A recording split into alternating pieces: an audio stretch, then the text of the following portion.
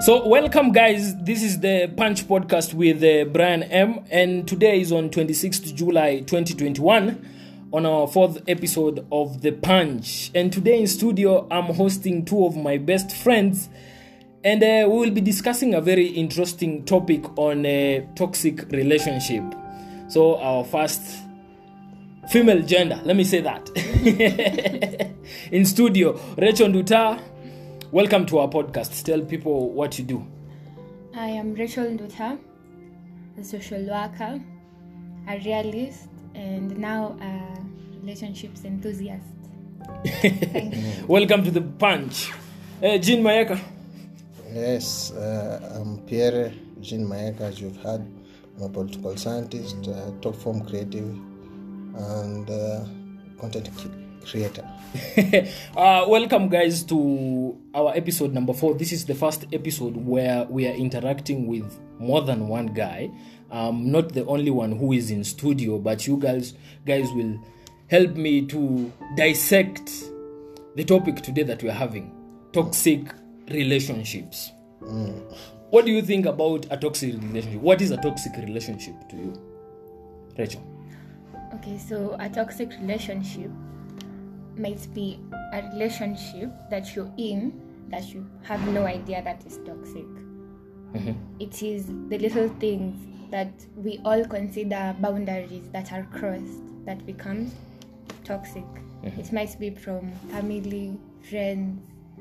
I guess toxicity comes from crossing boundaries. Yeah. Toxicity comes from a lot of things. Mm-hmm. From the word itself, toxic. It's something that is poisonous, something that is, it's not good to oneself. Jean, what do you think about toxic? I do believe that you are one of the toxic guys I've met. No. Okay. My definition of a toxic relationship is any relationship that interferes with my happiness. Exactly. That's simple. Mm-hmm. Now, I will give you a story. So back in 2018, I met this lady, and I want to try and put it out so that maybe at a point where people can see how toxic some ladies or gents can be. So in 2018, I met this girl. So when I met this girl and we started dating, and after I think 2, 3, 4 months down the line, we were pregnant. And when we got pregnant, it was very hard for me at that situation to be told that, you know what, Buddha, by the way, you will become a father. And so and so when the lady told me she was pregnant, me, I was okay. I knew now we'll start the process, and we'll start it's called what, paternity or maternity, or what prenatal care. And we started, and I told the girl, now you know what, we'll start the process, blah blah blah blah. But 2 weeks later, the girl told me that she isn't ready to keep the pregnancy.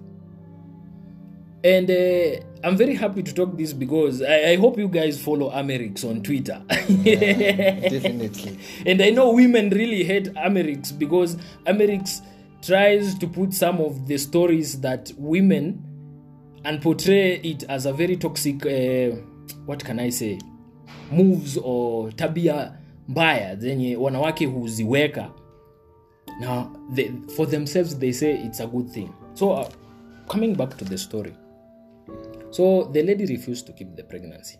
So, mimi kwa harakati zangu za kutaka kuokoa jahazi, I called my mom and I told my mom, you know what, the girlfriend that I'm having, amesema she won't keep the baby.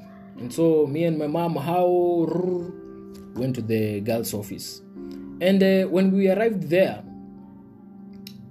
the lady was so candid and said that she has already made her mind and she wouldn't keep the baby anymore. This was so heartbreaking.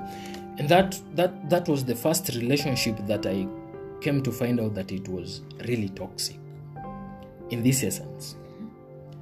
A toxic person is a person who will keep on hurting you regardless of your emotions, of your feelings, of anything that you do care.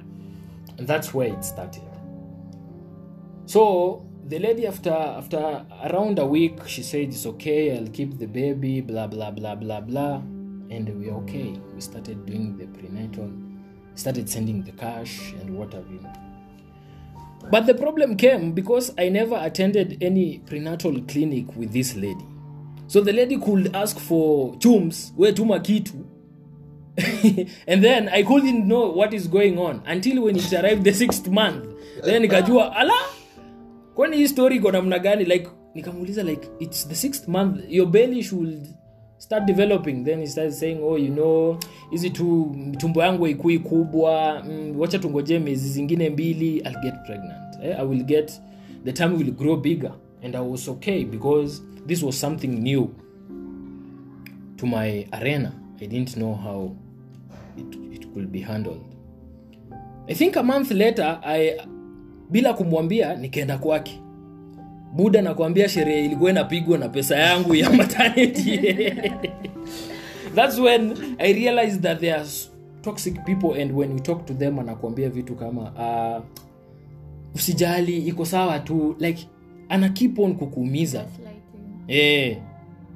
But we will find out because you are in love. What is your situation, bro?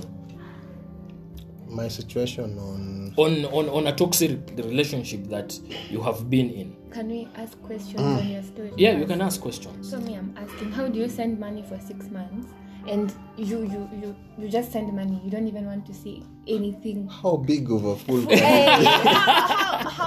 How in love were you? No, now love is blind. When you're in a toxic relationship, by the way, you don't understand. There are some things that you do. Alafu uki step out of that box, now is the time that you start realizing that those things were stupid. Because number one, I could send money but I couldn't ask questions because I could feel like maybe ataniambia like wacha tuachane, which could hurt me a lot. You know, when you love somebody, there are some boundaries then. Hata kama huyo jamaa hawezi, like dem anajua huyo jamaa hawezi anything, but ana find out haizi achana na huyo boy because akona attachment fulani, ataki the bond, ataki your bond ivunjike. So that was it. I didn't want the bond to be cut. So in short, you are in love. Exactly. And that's why we are saying in toxic relationship, the whole thing that covers you and you can't see the toxic part is that intuition that you think that the other party loves you. You get it? Mm-hmm. Yeah, Rachel. Okay, yeah. I get Now you where get you it. would send money there. Sasa we jaman unataka utuambie, you as a guy. Toxic relationships. First of all, a toxic relationship inazanga na on the female part, the female entity tries to be more superior than the man. You know, I'm not a religious guy, but Jabo umepoa mpaka jina ya kanisa na you're not a religious guy. No, I'm not a religious guy ile ukweli, but so you are an atheist. No, I believe in God and shit and all. So, and kuna lessons nime get. Like sometimes I read the Bible. The Bible hata yenyewe inasema females are meant to serve the man. But the females wenye tuko nao sahi wako na kiburi, wanataka the men wa serve. Which haifai kwa hivyo. No. So that's where the toxicity comes in. And then wanasemanga, do you know why wanasemanga you should look for a female mwenye akona her own money? Because once you get a wife in quotes, tapata udema kwa nakupenda kukujia because of what you can offer. That is what we call a financial refugee. So she's just there for the money, and you nadhani anakupenda because of the strokes. But akupendi, which hizo zinaletanga some conflictions between your relationship. Nakosana like mimi nikifind out truth, sina story mingi, I move to the next. So takuelezaje, let me keep it at that. Wacha nguulize Rachel for you, have you ever been in a toxic relationship? I wouldn't say that, but I know I have been toxic.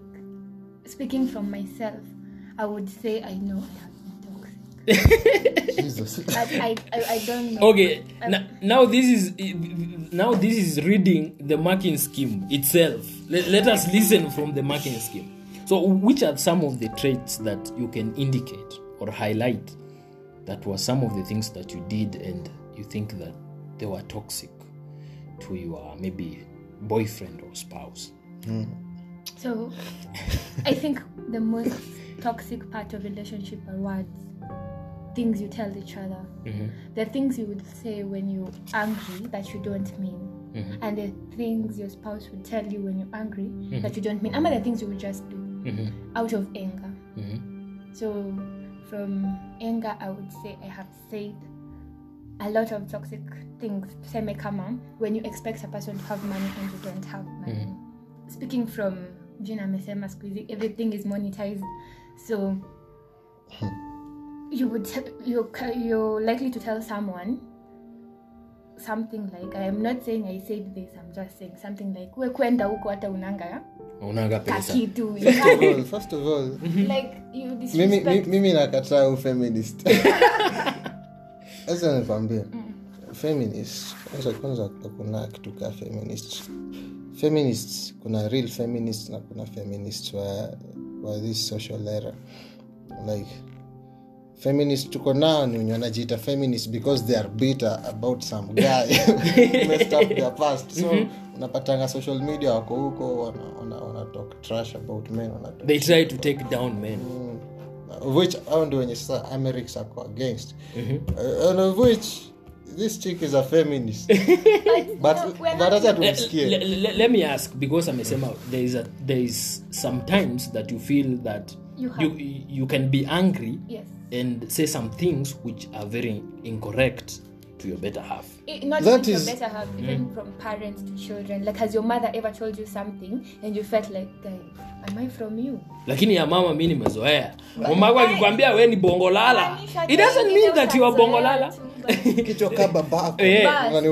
Now you see like things like that, like kichwa kama babako, those are some of the bitter things that haja get over. So when she sees you, she puts the picture of your dad on you. That's what they usually do, which is very toxic, in fact, for those people who maybe the small kids who are growing. Mind you, wasekawe hata mamako akikwambia bwana wewe ni kichwa kubwa, because right now you're grown. You are grown up and you can understand and can process things. And process things. Going back to your point that you said that unaweza ambia msee that we hata unaka kitu, and my question is, toxicity begins when you start to think about the other person negatively. But I don't think toxicity begins when, to be toxic, for a situation to be toxic, there has to be a toxic person in it. So the person themselves, they're not okay with themselves. So because when you start to see negative sides of people, it means there's something negative about you. So exactly, I wouldn't say toxic really matters with the partner than the toxic person. Kama huyo mtu toxic kwa relationship, because in some relationships it's one-sided. You'd find like you for 6 months you sent money, kini this girl, hey, she's there, happy, anapiga mandazi mbaya. Exactly. So you see, there has to be someone who is toxic, who is not right with themselves, to make the other person feel, kwani what am I? Now Jean, can toxicity be transferred from one person to another? Yeah. Speaking on experience, like it depends with the people you hang out with. Like Seto anasemanga, if you surround yourself with some kind of people utakuwa kama haimaanishi utakuwa kao in terms of material things or anything. Inamaanisha in terms of behavior, way of thinking, and etc. So like if wanasemanga birds of the same feather flock together. If your girl is claiming she's not a hoe and she's hanging out with hoes, she's definitely a hoe. Because I wanapiga story. I've been with girls. Wapata hadi wakibonga ile nyana najua hakuna boy anasikia. Nilipenda ni jana. And the chick was saying that mi nilikuwa najua boyfriend yake na walikuwa pamoja hiyo time. No.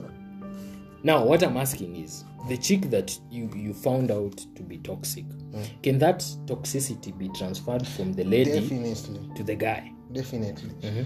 Like, hata unasemanga, if the hand makes you to sin, you cut it off. So like, And Jama, you are so biblical and you said you don't go to church. I know. Because it will infect the rest of the body. I nourish my soul.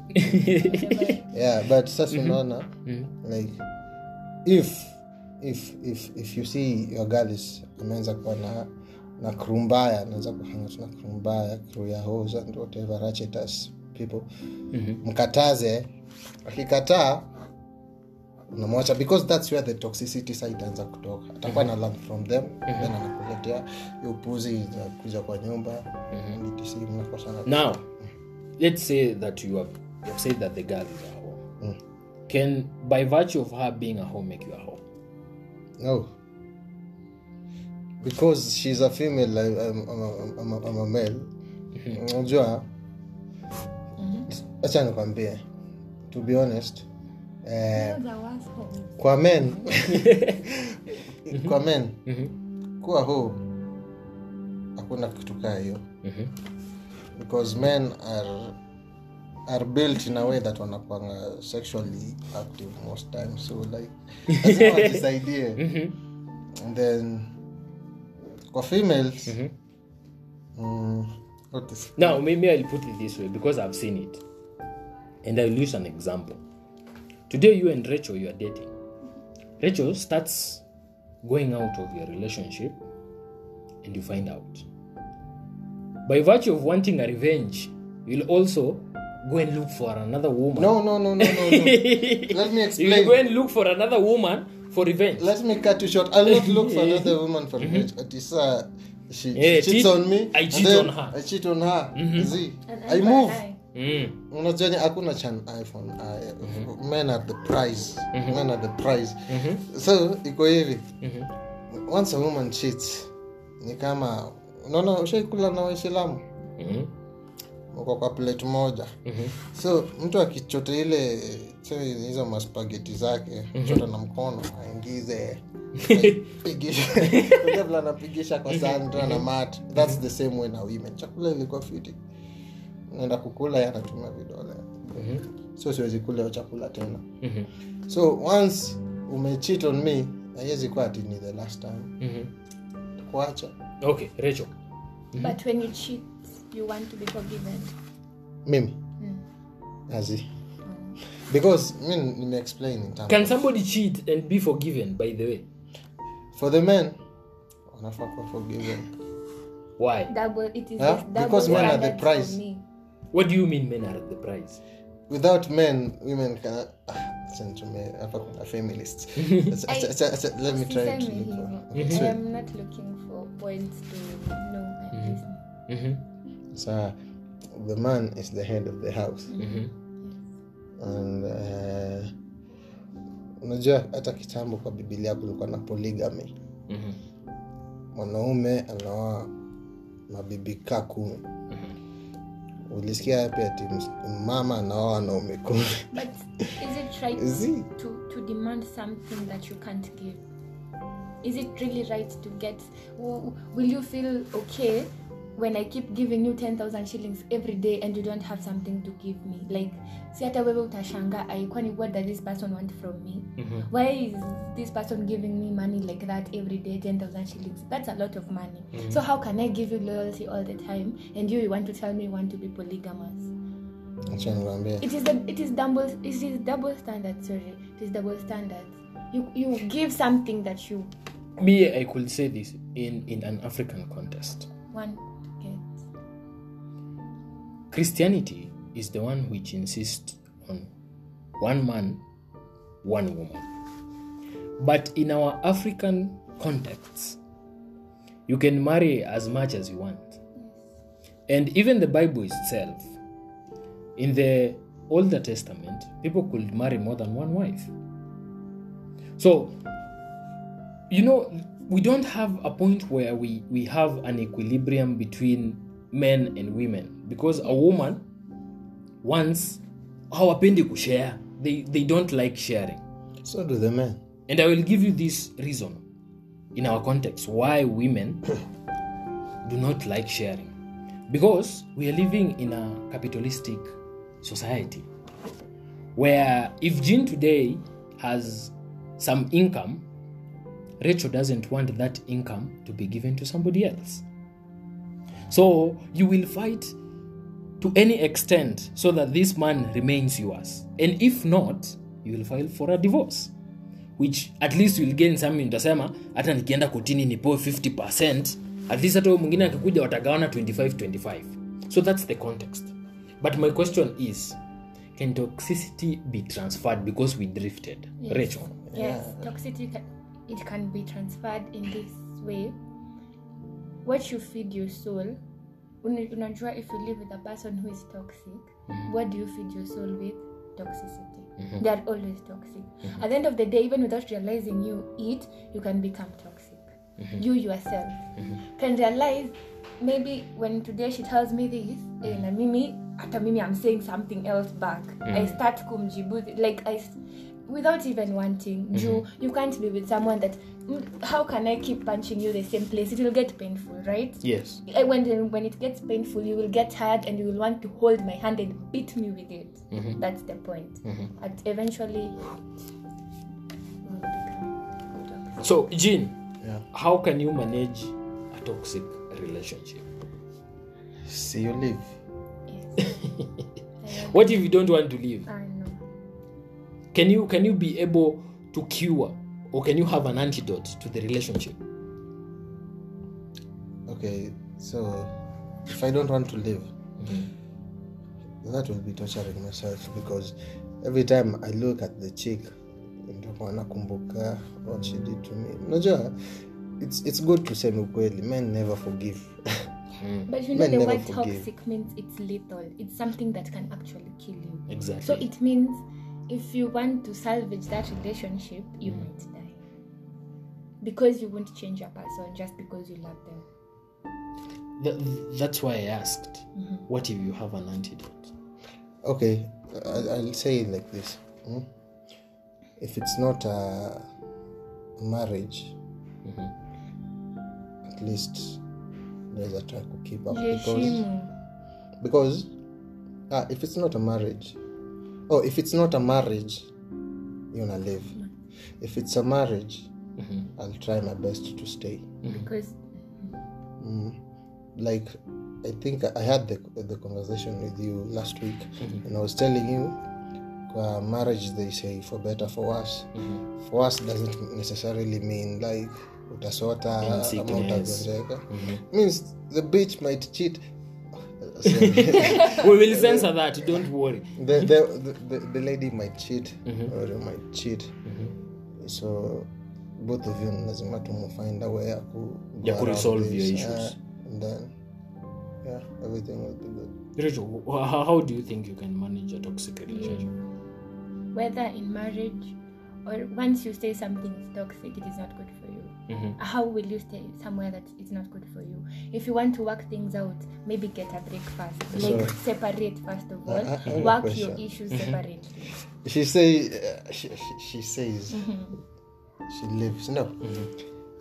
You cannot go through divorce maraka ngapi, like okay, ulikuwa kwa I'm saying marriage, work on your issues separately. and then if I get toxic I can leave. Hiyo ni marriage imevunjika. So apate msemo mwingine tena iko toxic, uta divorce tena. That's why I was asking, Sasa ndio na can toxicity be transferred? And that's why we are looking on ways on how you can manage a toxic relationship. And my quest was, can you visit a therapy, both of you? Can it be an option? yeah, but that only happens in movies. I've never seen a No, real for couple me, I like have that. a therapist whom I attend to. Who? If it's not me. You should be having a therapist who, or somebody who you can talk to. Yeah. That's why I'm asking. When you see things can't work out and it's very toxic, there are some levels by which you can't tolerate. There are some insane levels, like somebody tried to kill you, or somebody, like there are those levels which these are no goes on now. He imeharibika, like this is the end. But let's say for instance new issue ya vulgar language and what have you, can you try and have a therapist and do therapy work? Have you ever been to a therapy, Jean? No. Why? Hauna kakitu? It's not even like that. And the therapy and saying that's like something I need to niketi nifikire mimi mwenyewe. Why niende kwa msee? If I have a close friend, tiniende kulipa na atatuambia the same thing my close friend anaweza niambia. Rachel, do you have a therapist? I don't have one, but I've been to one, and I think everyone should have a therapist. The time that you are with a therapist, did what made you go there? Was it cured? Did you have a procedure in which you could tackle? I don't think we go to therapists looking for cure. We go to unburden our souls. We go to someone to make us feel better a little bit, not so much, but to make us feel okay in a world where you feel, oh my God.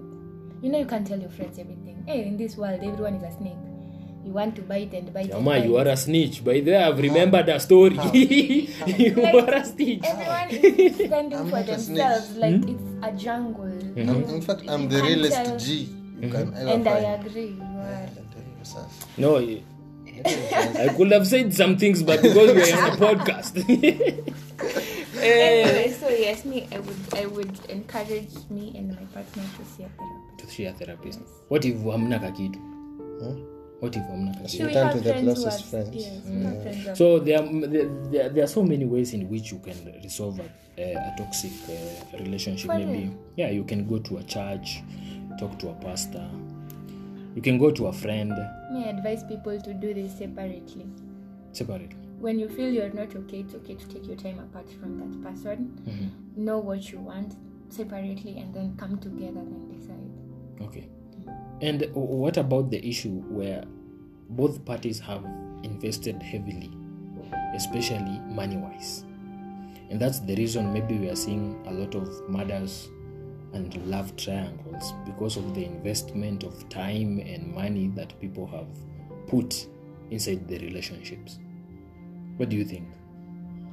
Prenups. In a relationship. Oh, in relationship. Not in marriage. In a relationship. What do you think? When you have invested, you have a good job, you have invested. If it's deep, katumeenda deep, like unasema kuinvest a lot. I try my best to keep back turudiane ama to build a better relationship kwa sababu